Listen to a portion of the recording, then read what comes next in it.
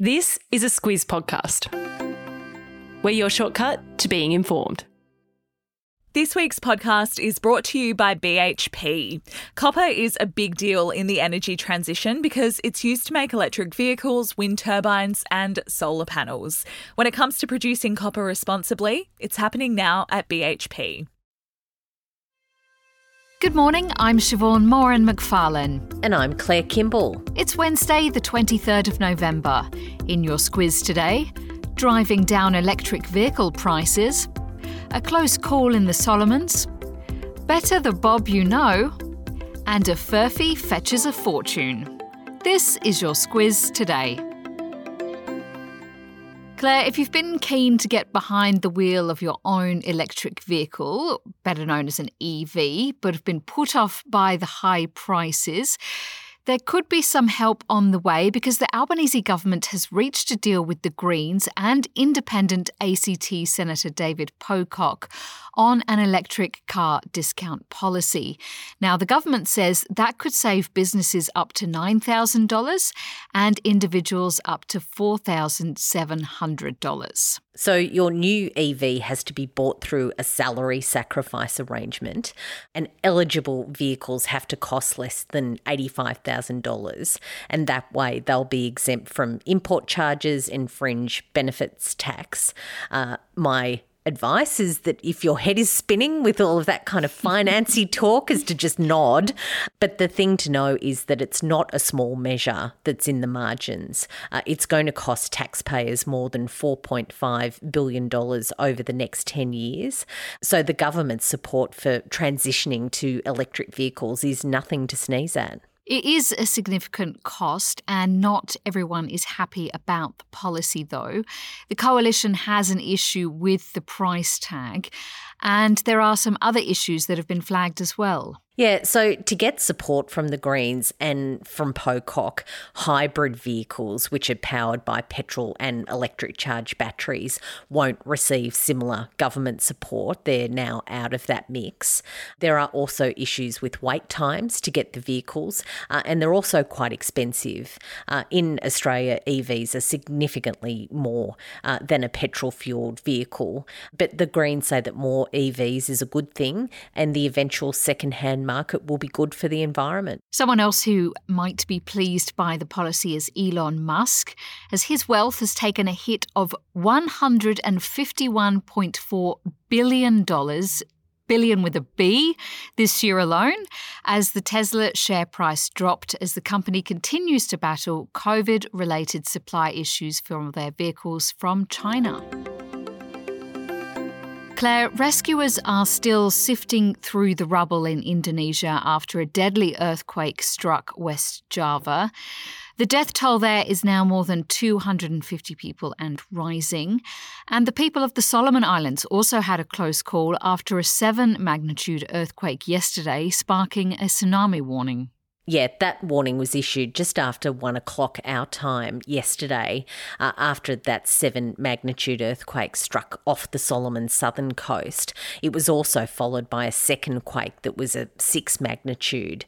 There were people who felt the tremors, but there's no reports of widespread damage in the Solomons, although the roof of Australia's High Commission collapsed. Prime Minister Anthony Albanese confirmed that yesterday. The tsunami warning has been called off, but officials have asked locals to stay in elevated areas. Yes, Albanese also says our government has been in touch with Solomon Islands Prime Minister Manasseh Sogavare to let him know that Australia is ready to assist our Pacific neighbours. Claire, this is one that travellers will know all too well. Flight delays and cancellations are still near record high levels in Australia as demand continues to outstrip supply. The Federal Department of Transport has released the latest numbers, and 69.3% of flights arrived on time in October and 68.5% departed on time. That's not a great result. Qantas was the top performing carrier in October with a 74.2% punctuality rate. At the other end of the scale was Virgin and Jetstar, who were around 65%. It's a slight improvement on September, September's figures, but they're certainly higher than the pre-COVID norm. The ongoing issues have led to calls for Oz to implement a mandatory compensation system for customers who have had their flights cancelled or delayed. And consumer advocacy group Choice says Australia has one of the world's weakest consumer protections in this area, and that we're lagging behind the likes of Europe, the US and New Zealand. Claire, it's a case of in with the old Bob and out with the new Bob at entertainment giant Disney, as the company's board has announced a shock move to replace CEO Bob Chapek with former longtime CEO Bob Iger, who only officially retired last year. So he was a really popular figure during his 15 years at the helm. He oversaw the major money-making moves that Disney made to align with the Marvel and the Star Wars film franchises, and also to acquire the Pixar animation studio. He's now tasked with getting Disney back on track after a pretty rocky post-COVID period. Certainly there have been significant losses in its streaming service. Disney Plus, if you need a number, has a lot of subscribers, but it lost nearly US $1.5 billion between July and September alone. The company's share price rose by more than 8% on news of Iger's return, and one expert reckons his return is, and this is a quote, probably the most significant piece of corporate upheaval since Steve Jobs went back to Apple. A quick message now from our podcast partner, BHP. Across the next couple of weeks, we'll be talking to Squizzes about BHP and the work they're doing to provide the materials that we need to transition to a low-emission economy for the energy transition. At the start of the podcast, you heard how copper is used to make electric vehicles, wind turbines and solar panels. So when it comes to producing it, reducing emissions is a priority. And that's why BHP is making solar, wind and battery deals to help power their South Australian Olympic Dam copper mine. It's happening now at BHP. Claire, I was surprised when I heard that a 1930s water tank and cart, which has been rusting in a paddock in Victoria's northeast for decades, has sold for $61,300. That's more than double the price of a previous record set. But you've put me straight because this isn't just any old tank, is it? Yep, this is the good country girl in me speaking. It's a Furphy, Siobhan. Oh, of course, a Furphy. They're water tanks that were made in Shepparton in Victoria. They have an iconic poem on one end, but they also became slang in Australia for an erroneous rumour. And that's because when they were used extensively in World War I, the movement of those water carts led to a lot of speculation about what was happening and whether the troops were also going to move. Yes, back before water cooler chats, I've discovered, Furphy tanks were the OG gossip stations during that war. Mm-hmm. Often being placed next to toilets for people to wash their hands and incidentally becoming the go-to place for the latest hot goss, and that is no Furphy. Anyway, if you're looking to buy one, you're going to have to save up because they ain't cheap.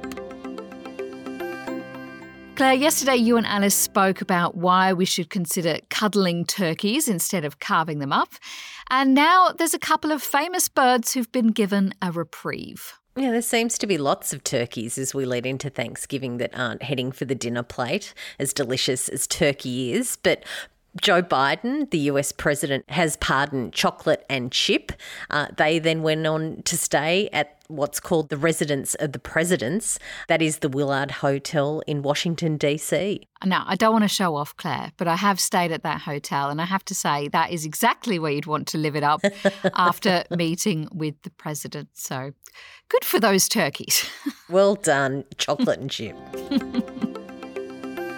Squiz the day, Claire, and the Socceroos are taking on France in their first World Cup match in Qatar this morning. Yeah, we're not going to win, Siobhan. Oh, come on. I can feel it in my waters. I just don't know. France are the reigning world champions. And look, I'd really like to say that we're going to win. I'm optimistic. I'll be cheering for the Socceroos. I really will. But yeah, I'm feeling a bit down in the dumps about this one. Well, look, there's no doubt we're in a tough group, okay? But I am channeling Ted Lasso today, Claire, because I choose to believe. Well done. That's it from us today. Have a happy hump day, and we'll be back with you again tomorrow.